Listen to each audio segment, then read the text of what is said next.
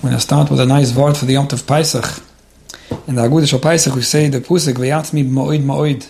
What the Muli Ura Tzoysa, I'm talking about B'nai Yisroel and Mitzrayim. So in the Agudah Pardes HaTzadikim, from Yosef Chaim Greenwald, he brings a word from the Erste Bel Zeruv, the Sarshulam.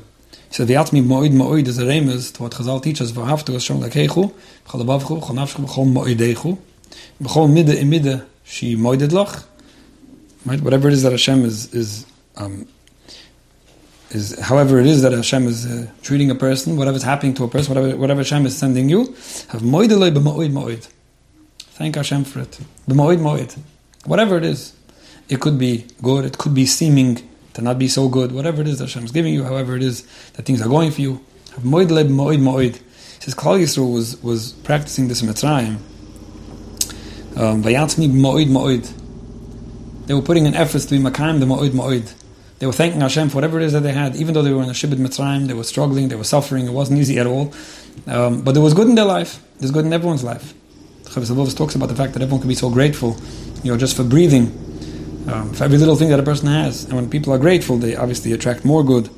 But the way that Klal Yisrael were able to cope and be makabel, the Gzairos Hagulas, was only because they were practicing this Ma'oid Ma'oid and thanking Hashem for whatever it is, no matter how hard it is, seeing the good in it and thanking Hashem for whatever situation that He put them in. He brings over there as well from the Divrei Yisroel. He talks about the Pusik in the beginning of Parashat Shmois that B'nai Yisrael Abu Mitzrayim Eis Yankiv. Klal Yisrael came to Mitzrayim with the midah of Yankiv with them, the midah Satmimus, being makabel b'hava, whatever was happening to them, and because they were able to be makabel the Tumim Tia and Hashem Alekechu, that was the eminah that helped them be zoiche to Puri v'yishati v'yirbi v'yatzmi b'moid moid. All the good came from the fact that they were able to be makabel whatever it was that Hashem sent them. And, this is Masa Uva Simon Labunim, so much that we can learn from this. Every person in their own life will always have the things they could be grateful for.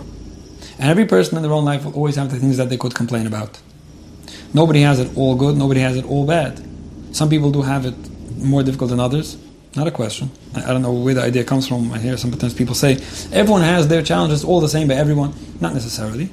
Klal Yisrael Mitzrayim were definitely suffering more than they were suffering in other times and generations. But even then, there was good to pick up on. Now, human nature is to notice what's difficult, to be bothered by what's difficult, and not to notice the good. That's not a question. Most memories that people have, a lot of memories people have, especially from a long time ago, is about the negative. That's what stays in your mind. All the good and all the regular and all the comfortable. Okay, that was good, so we don't have to stick to it. We don't have to harp on it. But it's important to realize that this is the challenge. The challenge is to notice the good. Notice the good in what Hashem's giving us. Notice the good in the people around us. Notice the good in how other people are treating us. And not just the bad. It's so much easier to notice where somebody, didn't come through, where somebody could have done more for you, somebody should have been more sensitive in how they spoke, and not pick up on all the times that they were more sensitive and were more caring and were more giving, obviously. But this is the challenge and something that I think we could definitely learn from. So with that, let me read a letter, a bit lengthy. Okay, hi Rabbi Gruen, thank you so much for your shiurim and practical marriage and chinuch tips. I know from listening to your shiurim that I cannot change my spouse, and I need to make the changes within myself to make things work. Correct? I wonder what to do in this case though. I read the 5 Love Languages book and recognize that words of affirmation is my thing, and very not my husband's thing. When I talk about something that I'm upset about, he either interrupts me by suggesting that it's Lashon Hara and we need all the schusim we can get, so I should just let it go. Or if it's something he's upset about too, he jumps in with how much it bothers him as well, and then I'm left listening to how upset he is instead of being able to talk about my own feelings. Either way, I don't get to talk out my feelings. That goes for most of the time.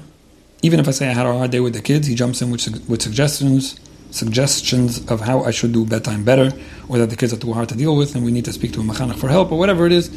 I just want to talk, and he doesn't understand my need to just talk, and I feel so stifled. I feel like he's not very empathetic, and it's extremely hard for me. Rabbi Gruen always says that it's up to us to change and not to try to change our spouse. So what can I do to fill that void and minimize my frustration that he isn't listening to me? A therapist once told me that I should use my girlfriends for empathy. But then I feel so fake to my husband because I'm only sharing with him half of myself, only my happy times. My negative and stressful times have to be shared with a friend because I can't express negative emotions to my husband without being shut down. It just doesn't seem right. I feel like we don't have a real emotional connection. What are your thoughts about that? I'm going to add that the reason I'm writing now after a few years of marriage is because I've been by my parents recently and I've seen the same pattern there. One of my parents literally shuts down the other, and the other just walks away looking so defeated. I see them and I realize that I must get help now before it gets worse. They do not have a good marriage, and for my sake and for my children's sake, I don't want to repeat the same miserable existence. Thank you again.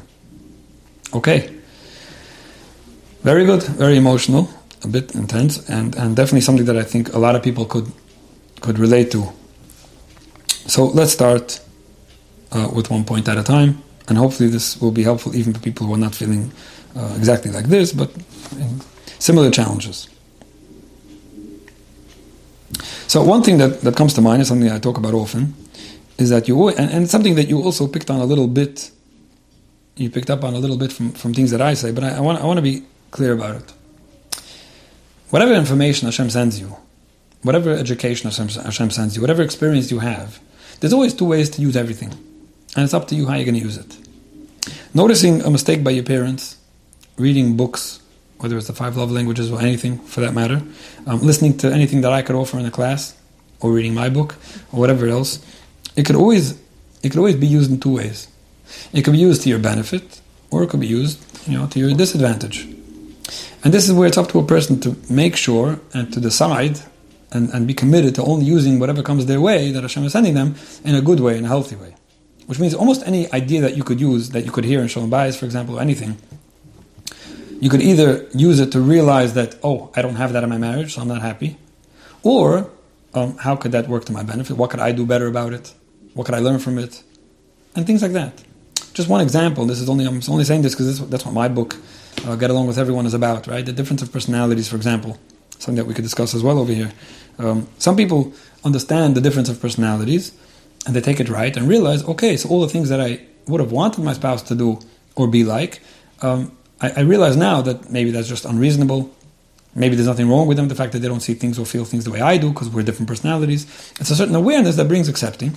It's a certain understanding that lets people be happier and accept the situation, accept the person, and realize that, that's what it is, it's fine. Maybe I had some unhealthy or unreasonable expectations, and now I see things differently. That means it was helpful. Especially if you could learn how to communicate with somebody of a different personality, even if it's not the way you wanted to communicate. So now you're even stronger, you're even more capable. Some people just get disappointed, they get resentful. So it's a personality issue. So it's not changing, you mean? So when I say things the way I'm used to, it won't be taken well. That's very discouraging. So I'm going to have to become a therapist now and figure out how to talk to you because you're different than me. I'm not interested. I didn't sign up for that. And you're using the same information that was so helpful to one person to be so challenging for you. And very many people make this mistake. You could see a problem in your parents' marriage, for example. Some people will be motivated to overcome that challenge and make sure that they don't have that going forward and figure out whatever they could do from their end to make sure they don't fall into that trap. And some people will just either get resentful seeing, so this is the pattern I'm heading toward, or just live in fear and feel insecure because maybe it's going to happen by me too, and things like that. So this is just examples of how every information can be used two ways. Now, I don't mean anything personal, chas v'shulam, over here. On the contrary, I think the questioner is looking to do the right thing. I'm just pointing out how you have to be so careful to make sure that you're only getting the advantage and the benefit from whatever information you're getting. Before I get to the example that you gave, I just mentioned this only because you mentioned the word therapist. Told me, therapists are wonderful people. Most of them, I assume. Therapists are wonderful people. Therapy is a wonderful tool when it's done the right way. When the motive and the whole approach is done in a healthy way, and when it's helping. And it's up to you, whoever it is that's going for therapy or trying therapy, to figure out, is it really helping you?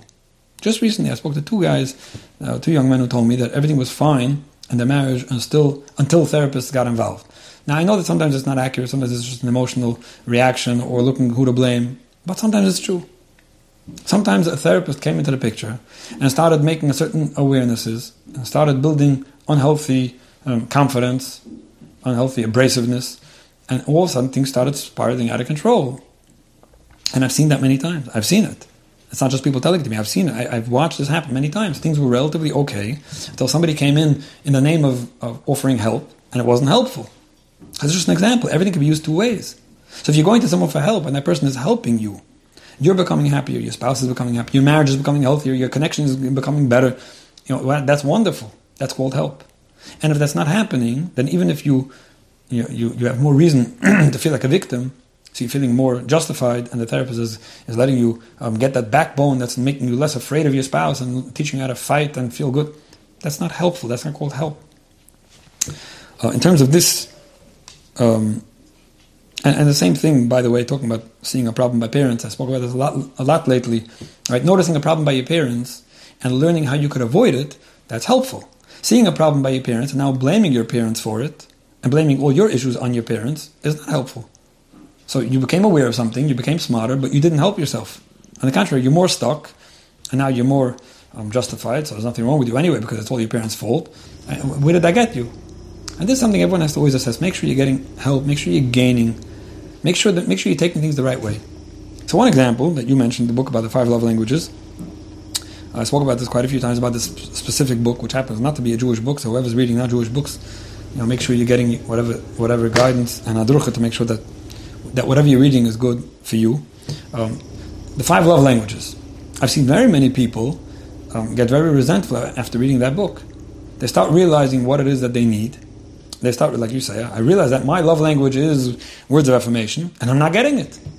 So sometimes you weren't happy before reading the book, and the book just helped you understand why you're not happy, and now it's easier to do something about it. That's true for some people. Some people were not so unhappy, but once they read the book, they became more unhappy. Now the point is not to just not read anything. My point is that you have to take things right. Now one of the ways to take the book about the 5 love languages the right way is to realize, like I said before, to accept the fact that, so we have different love languages. That's what it is. So when you don't give me the words of affirmation that I need, it's not because you don't care about me, like I thought. It's not because you don't love me, like I told you so many times. It's not because there's something wrong with you or something wrong with me. It's because we have different love languages. We have different things that talk to us. I didn't know that. Until now I thought that we're all talking the same language. I was wondering why something that's so important to me is not important to you. Now I realize, I accept the fact that we're different. Okay, that's already a big help that you can get from reading that book. I'll tell you another thing. Maybe learning about your spouse's love language. Maybe the point of the book is to teach you how to give instead of how to get. That's also something. I don't know if that's the point of the author. That was the author's intention. But that's something that you could read the book with a good intention. Let me see how I can make someone else feel better. That's something that I could do better. I can't always make other people treat me nicer. I can't walk around with a sign on my head. I read the 5 love languages, so whoever comes my way today, this is my love language. That's ridiculous, right? But maybe I can go around trying to figure out how to make the people around me feel better because I read the book. Another thing that I tell people about reading that book, maybe learning that you have different love languages will at least help you realize that when somebody is giving you acts of service, for example, instead of words of affirmation, which happens to be not something you need, but it's something that relates that they relate to, something that talks to them, and they're giving it to you, that means that they're trying to show you love. Accept that expression of love, even if you don't enjoy it, even if you don't appreciate it, it's not what you needed. When your goita tells you in her Polish accent that she loves you, you don't say, whoa, I take English, so if you're not going to express it the right way, in a very articulate and high vocabulary, and then doesn't talk to me. She's telling it to you her way. When a little child tells you that they love you, you take it because that's the way they express it. You don't say, Shefel, when you get older, I'll tell you how I want to hear it. Words of affirmation, I'll teach that to you when you get older. No, you take it from a child because that's his love language. So that's another interesting idea about finding out what someone else's love language is, not just to give it to them, but to be able to take it from them. So these are just some ideas that I think might be helpful. And like you say, what could I do? Rabbi Gruen always says, what could I do? What you could do. Sometimes what you could do is learn how to accept someone, learn how to understand them better, and sometimes even give up on certain things that were so important to you because that's something you could do. Now, it doesn't mean you have to give up entirely. It doesn't mean that there's nothing you could do about it. We'll talk about that too. But sometimes part of what you could do is to stop doing. Sometimes people are like, okay, so what could I do? What could I do? But they're stuck on a certain motive that they're not giving up on. So then what could I do? And it's not really about them. It's not what could I do. It's how could I get that thing? How could I get there? It's not about what should I do. I was once talking to somebody who was dealing with Bukhram, being makar of kids at risk and things like that, and he was learning and getting training about what he could do, how to get such a boy to, how he's supposed to be treating such boys.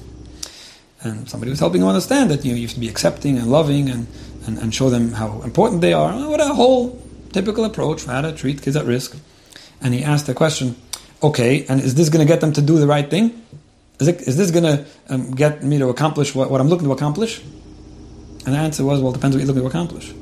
If you're looking to accomplish that you should be doing what you could do for such a child, for such a teen, for such a struggling kid, this is what you could do. You accomplished. When you show someone you love them, and you accept them, and you make them feel good, you accomplished. And if you're going to keep on having in mind, but it didn't happen yet, he didn't stop putting on tefillin yet, he didn't do this, he didn't do that, then you're not focusing on what you could do anymore. So you're ready to do whatever is within your power, Tak. You're not telling him what to do, but you're only doing it so that something happens. You're already getting distracted, and I think that's very important.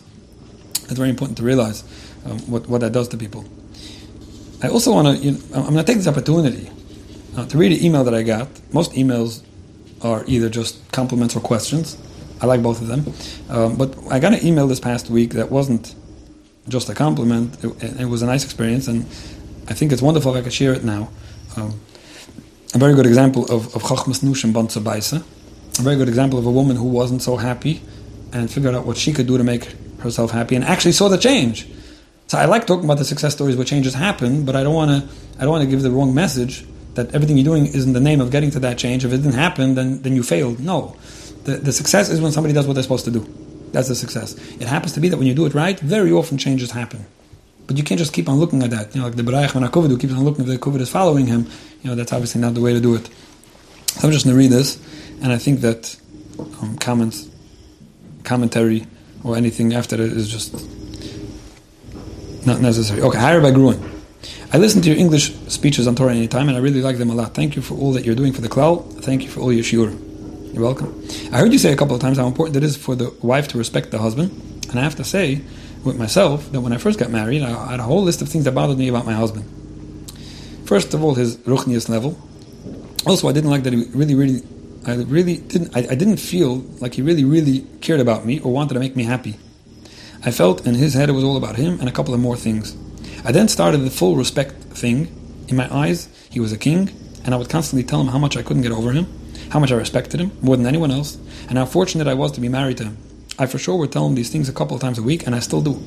I would also make sure to ask him for advice all the time. The most amazing thing happened. He actually started to care about me much more because he felt so good about himself and our relationship. And in Ruchnius, he also steigt a lot. It's unbelievable the change that happened just by me giving him a lot of respect. And I think that anyone married to a healthy person can see this change from giving respect. But they have to realize it's unconditional respect. And a lot of it. I just want to add one more thing. By telling him all the time how much I respect him and always asking him his advice and having the house ready for him as a means of respect, I started myself thinking higher of him, and it really helped my image of him in my head by always saying all these positive things about him. I think that's wonderful. I commend this woman, and I hope she didn't have a problem that I read it in public. And I do believe, like I said before, anyone asking the question, what could I do differently, even though the question is coming from what could I do differently to get my husband to change, I think it's so important to realize what you could do differently, that's what's important. And like this woman said, doing it unconditionally, doing it a lot. Okay, so before I go on, right, trying to give some more practical advice to this specific situation, I'll also just say what I started with before, and that is V'yasmi Mo'id Mo'id. It's important just to realize on your own. It's something I also try to teach myself and remind people all the time. It's so much easier to notice the negative. It's so much easier to notice the things that aren't good. The things that are good we take for granted, and rightfully so, because we expect that, and we want to. You marry someone who's healthy and normal. You're not taking somebody who has every chasurin in the book. You're not looking away from everything when you get married just because you're accepting people. So we're expecting a lot of good, and when the things are good, you take that for granted because that's what was supposed to happen. And we notice the things that are no good. Sometimes you have to realize that there's a lot of good over there, and when you start harping on it and remembering it and thinking about it, that alone does so much for you, realizing that, okay, this is my husband's shortcoming, this is my wife's deficiency, this is somebody's whatever it is, and there are so many other things. One thing you mentioned, for example, that when I try to talk to my husband, he says that Lashon Hara, we need schusim. I know that could be very nerve-wracking, and that's what you're telling me. Some people have a challenge the other way around. A spouse that doesn't stop talking Lashon Hara, a spouse that doesn't believe in schusim, and a spouse that does a lot of things that are very not gishmak. So just to think about the fact and say, you know what, thank you Hashem, even though my husband is maybe not giving me what I need, and maybe I'll never get it from him, and maybe this is always going to bother me, but thank you that he's ehrlich, and thank you that he means it, and thank you that he cares, and there's so much to be thankful for, and just remembering that is also very helpful. Nothing to do with your approach in the relationship necessarily, just in your own mind, how to see things and appreciate them. Now, with all that said, let me move on to something that's a little more of probably what the questioner wants to hear. And that is, how do I get more of what I want? So let me offer some suggestions. Now, you may have tried, I have no reason to assume that you didn't, but you're not telling me that you did.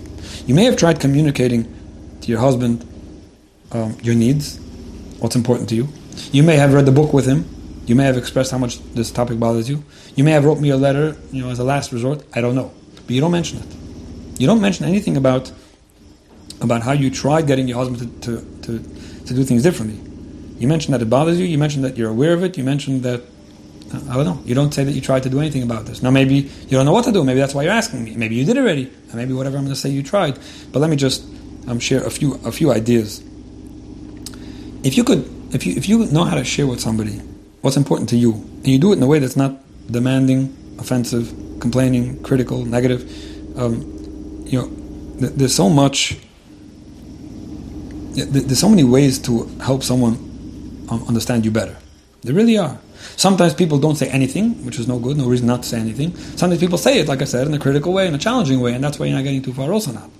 It's important to know how to say the right thing at the right time and communicate your needs in a way that, with Hashem's help, could be taken well and could help people just do things better.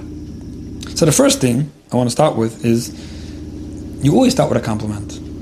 You always start with a compliment. The compliment could either be complimenting the times that your husband did do it right, or did try to do it right, or got it half right, or somewhat right, something. You always want to start with that. Aside from any other compliments, first of all, with whatever you could compliment your husband about, whatever he did, whether it's washing the dishes or taking care of the kids or just being ehrlich and davening for you. But even in this area alone, when you want to bring up a topic and you want to help someone do things differently, it's best if you could start with something positive. Either, like I said, by starting off with noticing that, when I told you this and this problem that I had, and you just listened to me and made me feel good about it, it made me feel wonderful. That's so much what I need. Thank you for doing that. If you start with somewhere where somebody did it already, or somewhat did it already, that's already making it easier for them to hear the rest of the message, because it started with a compliment. Another thing, also just talking about starting with something positive, if you could start with your confidence in the fact that your husband does care about you, and the fact that your husband is showing you love languages, even if they're not the languages you like, and say, you know what, I want to start off by saying, I know you love me, I know you care for me, I know you're there for me, I know that when you help me, it's only because you really care about how I feel. You start off with something, and you don't say the word but. It's not but. I know it, and I believe it, and I trust it, and I feel good about it, and thank you so much for it. And then you start sharing something without the word but. Sometimes people don't realize how you can leave out that word, and so often people who talk to me one-on-one know this. When people repeat to me, I had a conversation with my wife, and I said this, I said that, and they start saying their whole thing, thinking that they're following all the rules, and the word but, this extra killer, I'm so sensitive to it, I have this knee-jerk reaction of just, no, that killed it. And it's not my rules, it's Dale Carnegie's Chochmah Bagoyim. So, with that said, after the introduction, and without the word but, there are things that you could bring up and say how they bother you and what you want about it. And let me just give the few tips and the few rules to how to communicate this, and the rest you have to figure out on your own. The first thing is the timing. In the least challenging time, you communicate something like this. You don't say it when your husband shut you down. You don't say it when you're nervous or tense, and you don't say it when there's kids around, and you don't say it in a calm moment. You say, I want to share with you something. And you talk about it when it's the least relevant. You're not worked up because you don't need anything right now. Your husband's not worked up because he doesn't feel blamed on the spot for what's happening in the second, where he has to explain why he didn't do that or did do that. That's one thing. The tone, knowing how to say it in a gentle tone, without sounding critical, even if your message isn't. That's also very important. Knowing how to validate, like I said, even when you're actually saying what it is that's bothering you, knowing how to clearly express that I don't think you're doing this because you want to shut me down. I don't think you're doing this because you don't care about me. On the contrary, you're probably just giving me advice and suggestions because you do care about me. Very important to validate whatever avla it is that you're pointing out to someone. And then the next thing is knowing how to be vulnerable. Many people don't know how to do that. Knowing how to say, it could be it's my issue. It could be it's all my issue. It could be other women have no issue with this. It could be most people don't care about this. Maybe I'm just too sensitive. Take it on you. It's fine. And some people have a problem with it. It just makes it so much easier for someone to hear it. When it's not about them and they don't have to get defensive and explain why they do it, or if it's normal to do or it's not normal to do. It could be it is. It's not a problem. The next point is be clear. Be clear. Don't just be critical about what you're doing is no good. What is it that you want? Say what you want. He should know, you should figure it out on your own, go learn, you didn't get a chusin classes. Say what you want. It would mean so much to me if when I share with you frustration or my day or whatever, you listen and you tell me you understand. That's what means a lot to me. Getting suggestions or hearing about how it affected you right away in the same 10 minutes makes me feel misunderstood. And again, it could be it's my issue. If you could do this for me, be specific about what you want. Don't feel stupid. It's normal to express your needs, and I think your husband will feel so much happier if you're not making him figure it out. And this goes for everyone in every situation. This is just an example. Don't compare. Don't compare. This is a big don't. Don't compare him to what other people do. Don't compare him to most husbands. Don't compare what he's doing for what you're doing. Don't compare. No compare. Just be clear about what you want. Thank him for listening to you. Thank him for understanding you. And tell him that it means so much to you, that he's interested in hearing what you have to say. This works wonders. I'll add one more thing, is that instead of getting frustrated when it doesn't happen right away, saying, see, I told you, and I knew it's not going to help, and why'd I bother? No. If somebody has to be reminded again, it's fine to remind them in a nice way, without getting frustrated. And if somebody made progress, even just 10%, thank them for the progress. Without saying, but it's not really what I wanted. Again, these things are not easy for everyone. It's not easy for everyone. Some people just get frustrated, and some people don't know how to be vulnerable, and some people don't know how to communicate. But this is, if your question was, how could I get my husband to be more understanding and more validating and more empathetic, this is a way that might help. If there's anything that will help, it's probably this. Now, with all that said, if you already feel that you either have done all this already, or after listening to this, you're going to try to be more accepting of your husband and the differences you have. You're going to try to communicate your needs and be vulnerable and expressive and clear. And you're not getting anywhere. There's one of two things. One is where somebody realizes that, you know what, this is one of the things in life that I really would have wanted. And it comes a point where I realized that it didn't happen. I wanted to marry a Kohen.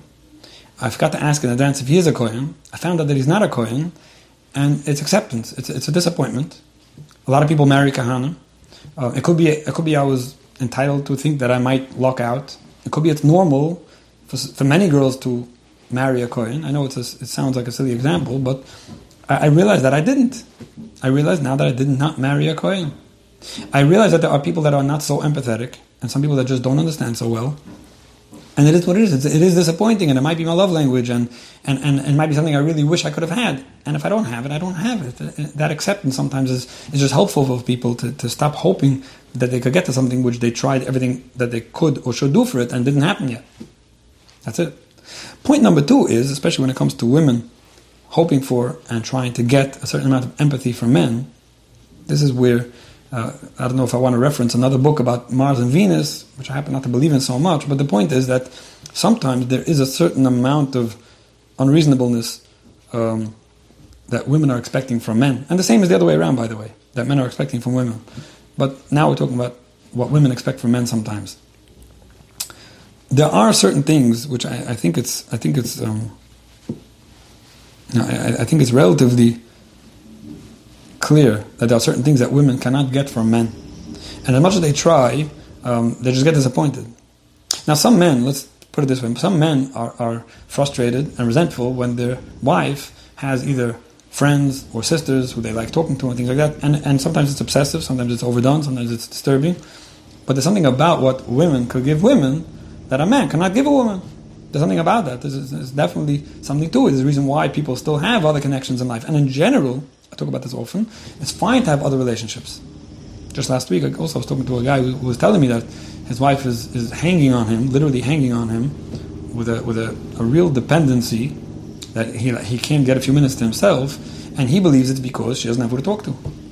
She grew up without any sisters, and she has social issues that she can't make friends, and that's why she wants him 24/7. Now, forget about what he should do about it. It's important to realize that the normal way of life is that you have a spouse who is probably the person you're closest to, or should be, and then there's other people in your life as well that fill other voids and other needs and other parts of your life that you might need to get from other people. So using against your husband the fact that he doesn't know how to give you a certain amount of empathy that another woman might be able to give you, and that when you say that your chulent flopped, and instead of hearing from him, no, it was fine. You want someone to say yoish, you might not get that from a man, as much as you try to teach him that. So this is something, the fact that your therapist told you to get it from girlfriends, I don't think that's called give up on your husband and be resentful and show only your fake half. There's some of it, like I said before, some of it you might be able to get it from him when you teach him in the right way, in the right time, what you want. And some of it might not be something he can offer you. It might not be something he can provide for you. I think it's important for everyone to realize what they could get from who and how much to harp on and how much to try to get it. Just like there are things you could only get from an adult, not from a child, like I said before. And you could try to teach from today till tomorrow. Even a very smart, intelligent child is something that a child can give you. And it's not only because they're children and not adults. Even a married child of yours is still a child. That there's something. Everyone has their limitations. It's very important not to be not to be too dependent and rely on one person for everything. So that's also. And then to go use it against someone and tell it to him in a complaining way, like I mentioned before, my sister gets it, my friend gets me, you don't get me. Also, another thing I heard recently, somebody tells me his wife was using it against him, my therapist gets me, you don't get me. Now, if your therapist gets you or not, I don't know. Your therapist was trained to get you. Your therapist is being paid to get you. Your therapist is investing in you. I wouldn't use that against anyone. Now, it could be that your therapist is a more understanding person than your husband is. It's possible. But to go use it against someone, especially when it's not even, like, what are you even complaining about? That your sister gets you and your husband doesn't? Well, she's a woman, and her husband, when her children flops, you get her, and when something doesn't fit exactly or whatever, this is all, things that you should just try to be more understanding of. Not everyone is a good listener. Not everyone knows how to show empathy. Not everyone knows how to do it the way you want, and sometimes people are too needy also. It's important to take some of it on yourself. I remember a story about a woman who kept on complaining that her husband is not providing luxury. She had a certain luxurious standard that she was jealous of somebody who had, and she wanted, and she kept on using it against her husband that he has a deficiency. He can't provide that standard that other people can. And they spoke to someone who said, your need for luxury, your craving, your obsession to live that standard is a bigger deficiency than your husband's deficiency not to be able to provide it. He's a normal guy. He's providing a livelihood. He's not Mr. Great. One of his deficiencies is he can't provide luxury. Your neediness for it, your obsession about it, is a bigger deficiency. So again, I'm not using this against you, the fact that you need words of affirmation. I'm not using against you that you need empathy, a listening ear, somebody to krechts with and for you. But it's important to understand that without forgetting your own needs, you shouldn't put it against someone. You shouldn't put someone down for it and disrespect them and become resentful. So, like I said, it's definitely a package. It's a package of understanding differences and accepting them in general. It's a package of really communicating your needs in the right time and place, which might get you a lot farther than you thought. And then realizing that you might need some of your needs to be fulfilled by other people and not being upset about that. I will also throw in just 2 points, and again, nothing personal. I don't know who it is that's writing the question. It could be totally irrelevant. Just some food for thought for some people. Could it be that your husband feels the same way about you? Again, I don't know. I have no idea. Could it be that he thinks, it's all about her again? Every time I come home, she starts venting and complaining. Now, that doesn't mean that it's the right thing for him to start complaining about his day or saying how much bothers him. But could it be that he's hearing an awful lot of kvetching? Could it be that he doesn't feel that you listen to him? Could it be that really he needs words of affirmation that you don't even realize? I don't know. I'm just throwing it out there. Because sometimes some of it is being more understanding of what someone else is hearing or thinking or experiencing that we don't even realize so much. And sometimes when you're communicating to him about what's important to you, you could also add, are there things that I could communicate better to you? Could it be that I'm not either doing such a great job? That's also being vulnerable. Now, you don't have to, in every conversation, always turn the tables and show where he's the victim and not you. I don't mean that, but sometimes when you're trying to get someone to be more understanding of you, offering or expressing that you're willing to be more understanding of them is also something that might be important. Now, I do want to end off by saying that to all the men out there who are nodding and smiling and liking this class very much, yes, it's important to learn your wife's love language. It's important to give the words of affirmation. It's important to know how to listen to your wife and hear her kvetch. It's important to try to be the best husband you could be, even if you're not going to be a woman. It's important to learn the lesson of the Haggadah. One of the pshutim of the Haggadah, why we say Hulach Ma'anya in Aramaic. Different reasons about the Maluchim and things, but one of the simple reasons, which is brought down the Maser Kayach and the Kolboy, is because in the olden days, that was the language that they spoke.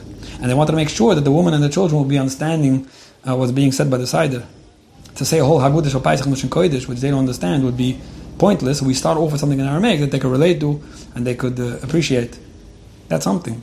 I don't know if it would fly too well to start writing a Hagudah in English and saying it in English because that's what people understand, and maybe people have an issue with the Masorah and things like that.